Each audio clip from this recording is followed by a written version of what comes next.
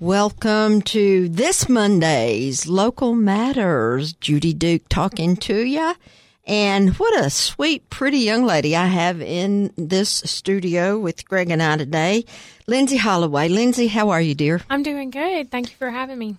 Well, thank you for coming on my show. Your name's going to be known around these parts before long because you're a mover and a shaker, I do believe.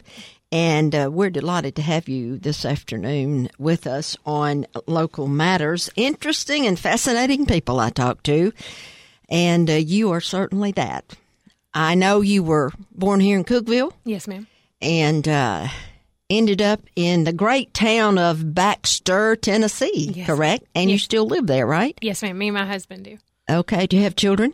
I have a stepdaughter, Morgan. Okay. And she's in 6th grade. Okay. Now, we have a mutual friend, and Jenny Ray has been on this program with me before with her prison ministry over in White County that she does. And there's some things going on, some really neat things going on with that particular ministry and things that are going on in relation to that. Now, just to be perfectly frank, I'm going to ask you some tough questions. Okay.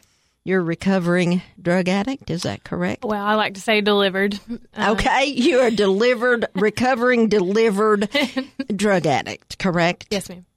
Okay, where's your drug of choice, dear? My drug of choice was methamphetamines and opiates. Oh, my. When did this start, Lindsay? When did your interest, or was it accidental, or explain that to my audience? Well, I grew up, like I said, in Cookeville, Tennessee. I was active in youth group. I was at church, youth group at church. Okay, at Living Hope Church, and okay. I was saved at 12 years old. My parents divorced shortly before that, and I started kind of rebelling and just hanging out. Some friends that I felt like I didn't have to perform in front of, okay. to receive acceptance. And about 16, I really started rebelling and started hanging out with the group that used meth. And I tried it and wasn't really aware of how quickly addiction would take me. Did you like the way it made you feel? Yeah, it was like you were invincible. Like you can do anything? Yeah, wow. like Superman. Okay. So by the time I was 18, I'd completely dropped all of my extracurricular activities. I dropped out of cheerleading and then eventually out of school. Oh, my. All because of your drug addiction. Mm-hmm. To methamphetamines, or yes, had you broadened it by the time you were 18? It was methamphetamines. By that age, I was selling it. I was in and out of jail, started making friends that taught me how to cook it. Eventually, I started selling it and cooking it. And you're 18 here when this started, this serious problem ma'am. Here? It was a way to pay for it. You were brought up in church, and things... I think divorce can be very devastating on a family. I've had it happen in my family. Not to blame your parents, but do you think that had anything to do with it? Your stress, seeking approval or something? Yeah, I think I was trying to be the golden child. Like if I could be good enough, maybe they would get back together. Or, as a child, you kind of blame yourself for divorce. Sure. And so and with the crystal meth, you made yourself, you had this unrealistic picture of what you were capable of doing. Yeah. Under the influence of methamphetamine, right? Yeah, I thought it made me better, but as I realized, now that I'm older and I look back, I slowly was dropping out of, all of my activities, and it got to be... What about your physical health? You see pictures. I've seen them on Facebook. I've seen them on the news. Someone who's as lovely as you are, and they've been on this drug for how long, and they have these open sores on their face. Did you get that far into it? Yeah, you would get little red bumps all over you where the drug would be seeping out of your pores. Ooh, and it causes, a lot of acne, and your eyes get sunken from your lack of sleep, big dark black circles. Yeah, you don't sleep. You go around the clock, don't you? Yeah. Wow. Bless you. Yeah, it was very, very wearing. I got down to, I think, 98 pounds at one time. Well, I don't know what you weigh now, but you're not 98, but you're very tall and thin and elegant. And talking this afternoon with Lindsay Holloway and her battle and her winning the battle over drug addiction. I'm so glad you're willing to come and talk about this. Absolutely. A lot of people would not want to air this, especially on public radio. But you have, and I know you've shared this with many other people. What was the minute you realized you dropping out of extracurricular activities in school? Did you graduate? My mom put me in juvenile and told me my option was to graduate high school or stay in juvenile. And how long did it take your mom to figure out something was wrong here? When I stopped going to school and she found out. Oh, you just quit school altogether? Mm-hmm. Yeah, I'd moved out when I was 16, and when she found out I'd stopped going to school, she put me in juvenile for runaway. And my option was to go to a Christian homeschool, the Daniel One Academy, and graduate, or stay in juvenile. So you did that? Yeah, I finished my senior year in 3 months and still graduated with a 3.4 GPA. And were you still taking the drugs then? I was clean about 3 months so that I could finish school. Okay, it lasted for 3 months, and then you went on and continued it. Yes, ma'am.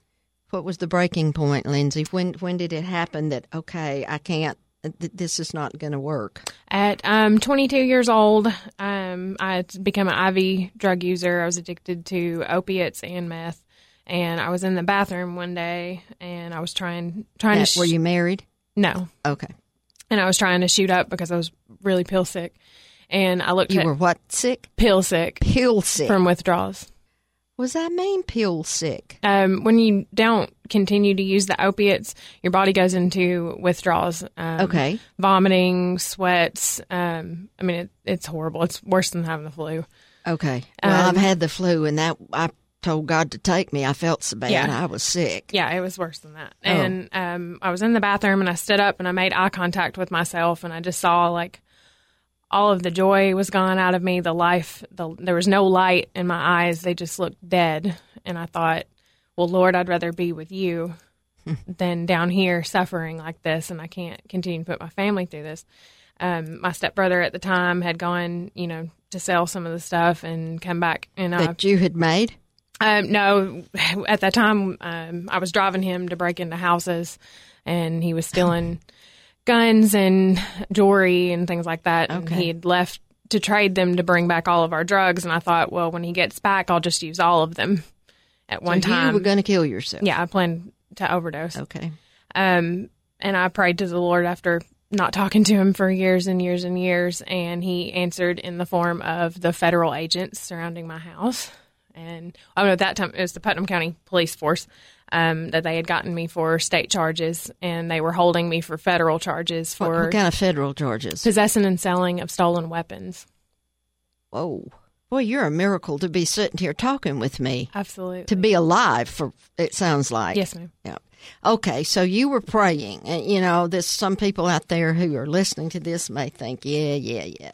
You're praying. Well, I've prayed and nothing has happened. What makes you different from them? I think that was just... God was waiting on me to surrender, and when I did, he intervened. And when he did, it was normally I would have ran from the police, but I had this I still had a glimmer of faith left in me, and I had this warm feeling in my heart that this was him answering. And so I walked out. So he sent the Cookeville police. He used the Cookeville police to bring a child of his back to the fold, so to speak. Yes, I can preach on, Judy. I'm not meaning that, but that is what it sounds like. Well, just like drugs don't discriminate, God doesn't either. He'll come after every one of us. He says he leaves the 99 sheep to go grab the one that left. Yeah, and he got you. Yeah, he did. I was facing 10 years in federal prison and $1 million in fines. Ooh. Yeah. And I went to court for about a year and a half. The first prosecuting attorney that I had actually wanted to make an example out of me because the crime rate for women in Middle Tennessee had grown drastically. So he wanted to give me the maximum sentence. I had a Christian lawyer who actually sent a woman to interview me who convinced the judge to release me to a transitional house. I completed the Next Door program in Nashville after 6 months. And I began to pray for the prosecuting attorney because Scripture says you're to pray for those that persecute you. Okay, now are you under some kind of training, Christian training here? The 6-month program is a faith-based program, discipleship, work program. They teach you finances, everything that I didn't learn, once I became an adult. And so I completed the program, graduated. I started praying for this prosecutor. The prosecutor eventually was promoted and moved off of my case, and which was awesome because the new prosecutor that I got. So you think that's God's hand there? Absolutely. Okay. Absolutely. The judge that I had was actually the oldest judge in the entire United States, and he absolutely hated guns. So that was also another, thing I had stacked against me. But the new prosecutor came in. His name was Braden Busek, and Braden came in and shook my hand. Where is this being done? All this is in Nashville. At the federal facility. All right. And Braden came in and shook my hand, and he said, "Young lady, you keep doing what you're doing, and everything's going to be okay." By the time I had met Braden, I had a completely different life. I was volunteering, sharing my testimony at schools and churches, treatment programs, anywhere I could tell somebody what God could do, that he could deliver you from addiction. And I went to court, and my lawyer had been telling me for a year and a half that I was going to go to prison for at least 6 years, that there was no even opportunity for probation with the kind of, seriousness of my charge. But when I went to court that day, he requested 2 years of probation, and the prosecuting attorney agreed to it, and the judge took their recommendation. Well, I'd certainly say that was a miracle. Well, if you're familiar with the federal system, they have a set guidelines for sentencing. The minimum for my sentence was 6 years in prison. So you didn't serve a day in I think I did prison? I did about 20 days in federal holding. But that was during getting the trial ready to go and all that, correct? Yes, ma'am. Wow, what a story. Yeah. I'm going to take a break here a minute. Well, I don't even want to take a break, Greg. This is so interesting, and it makes me feel good to look over here at your bright eyes and your precious smile. But anyway, we're going to take a break. And Megan will be with us when we come back, and you listen and support our sponsors, and we'll see you in a minute. Back this afternoon with Lindsay Holloway, and she has first part of the show here. She's been talking about how she was addicted to drugs and was, with God's help and other folks that he used in his mighty way, she overcame her addiction, got her life straight. What's Lindsay Holloway doing now? Well, I've been married 2 years in April 30th. And now my husband and I, we own our own house. We also own a carpentry business. My husband is being ordained by Life Church currently. Okay. And he's also on the worship team there. I'm the women's leader for the Putnam County Jail Ministry at Life Church. And then my husband and I also disciple the men and women coming out of incarceration on Thursday nights at Life Church. Okay. All right. What's your hobby, Lindsay? What do you do now for fun and for makes you feel good? Well, actually, I like restoring furniture and I make jewelry holders out of old antique picture frames and jewelry holders. Mm-hmm. No kidding. Yeah, I love it. You love doing that. Do you sell them, or you just do it to give away to folks, or what? It just depends. Sometimes people will call and request one, and I'll make it for them. Okay, so that's your big hobby right now. Yeah. Do you see children in the future at all? We're hoping. We were thinking about 3 years into marriage we would start, but we're so busy with ministry right now, and you don't have time. Now, if you you said you went out to schools and talked to how does that come about? Usually just someone that hears my testimony. Okay, they'll call you. All right. What would your advice be to someone who's smoking pot? To reach out to somebody that's been there, to find somebody within their congregation or their school, somebody that's overcome it, a trusted adult that they can. That's where a lot of people start, I think, especially young people, with pot smoking. Mm-hmm. Should it be legalized? Marijuana? Medically, I think that it would be okay, considering I have lots of friends with chronic pain that are addicted to pain pills because that's all, the only that's treatment available to them. Yeah, and then that increasingly their body becomes resistant to it, and they have to increase their dosage, and then eventually, they go through the withdrawals, and it's just that opiates are an epidemic here, right? And it's because so you would yeah. So I think if it's medically needed, if it's for medical purposes like pain, and they have proven that it does help, marijuana does, with pain. You think that's okay? How in this world would you regulate that, though? Well, I think it's probably the same way they try to regulate the pain pills. Pain pills now. Yeah, I think it could be substituted for someone that, refuses. And I think the doctors need to be more educated on what signs to look for addiction, kind of to decide if that person, would be a good candidate for it. Because the people that have, a high risk of addiction definitely don't need to be prescribed a narcotic pain medicine. Right.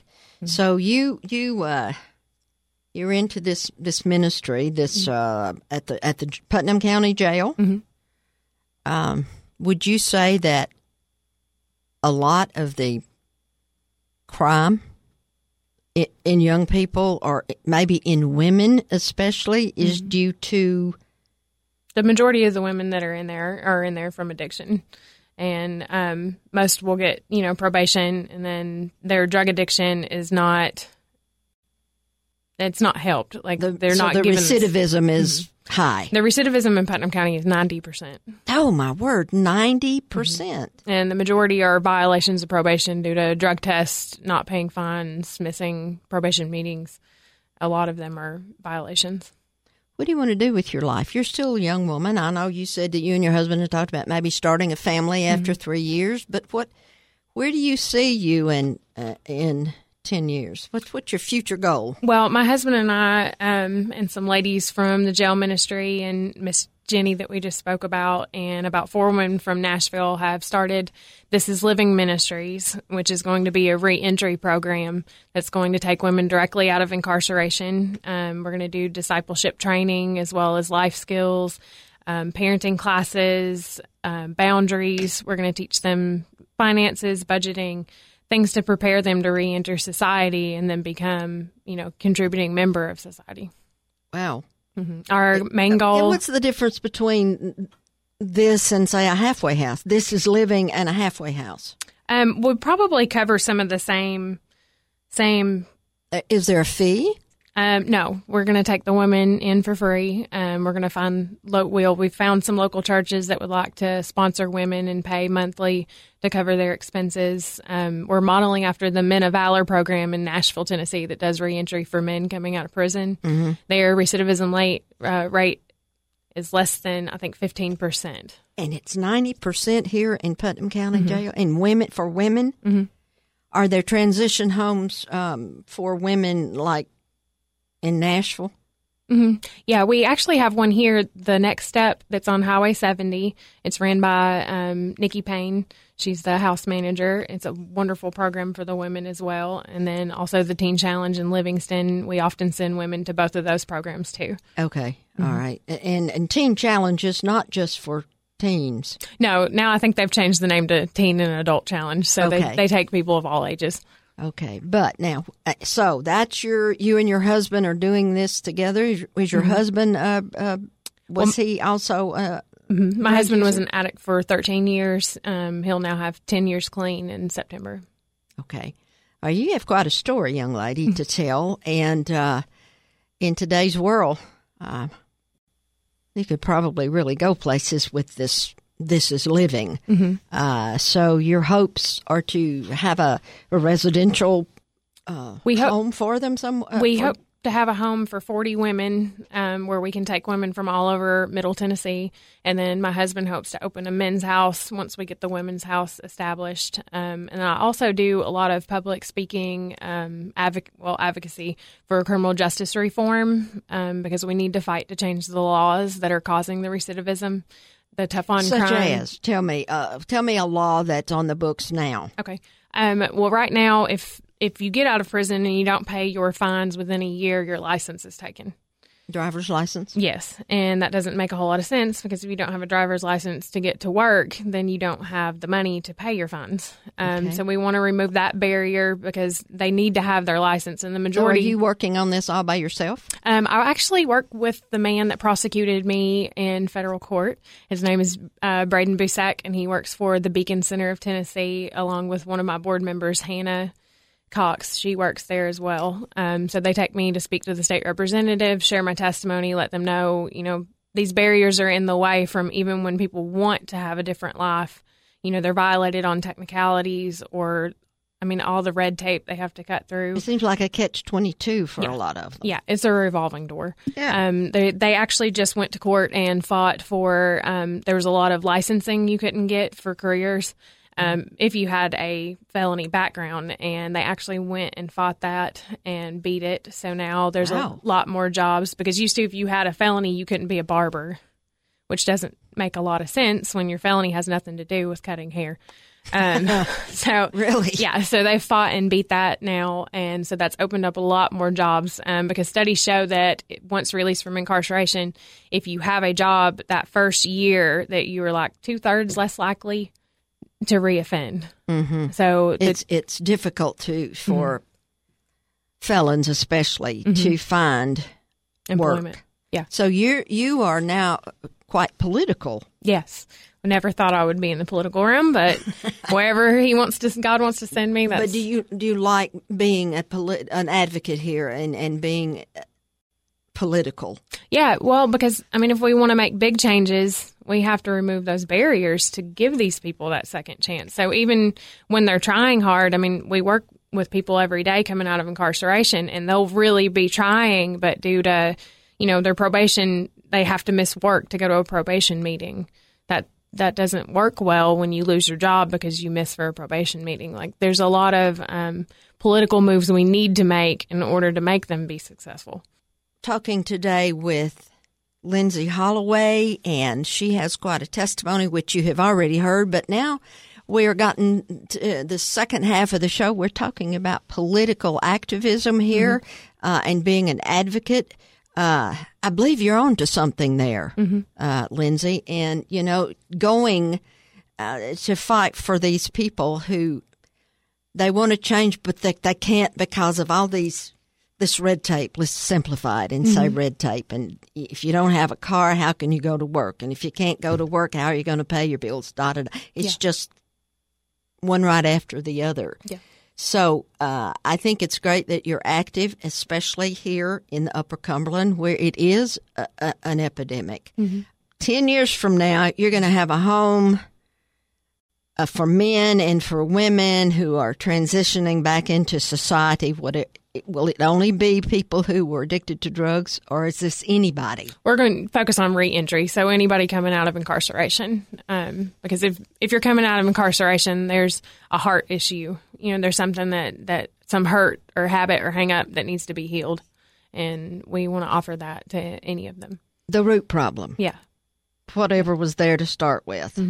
It's like I did motivational classes one time here in Cookeville for people who were considered obese. And, you find out that they're not gross people because they overeat.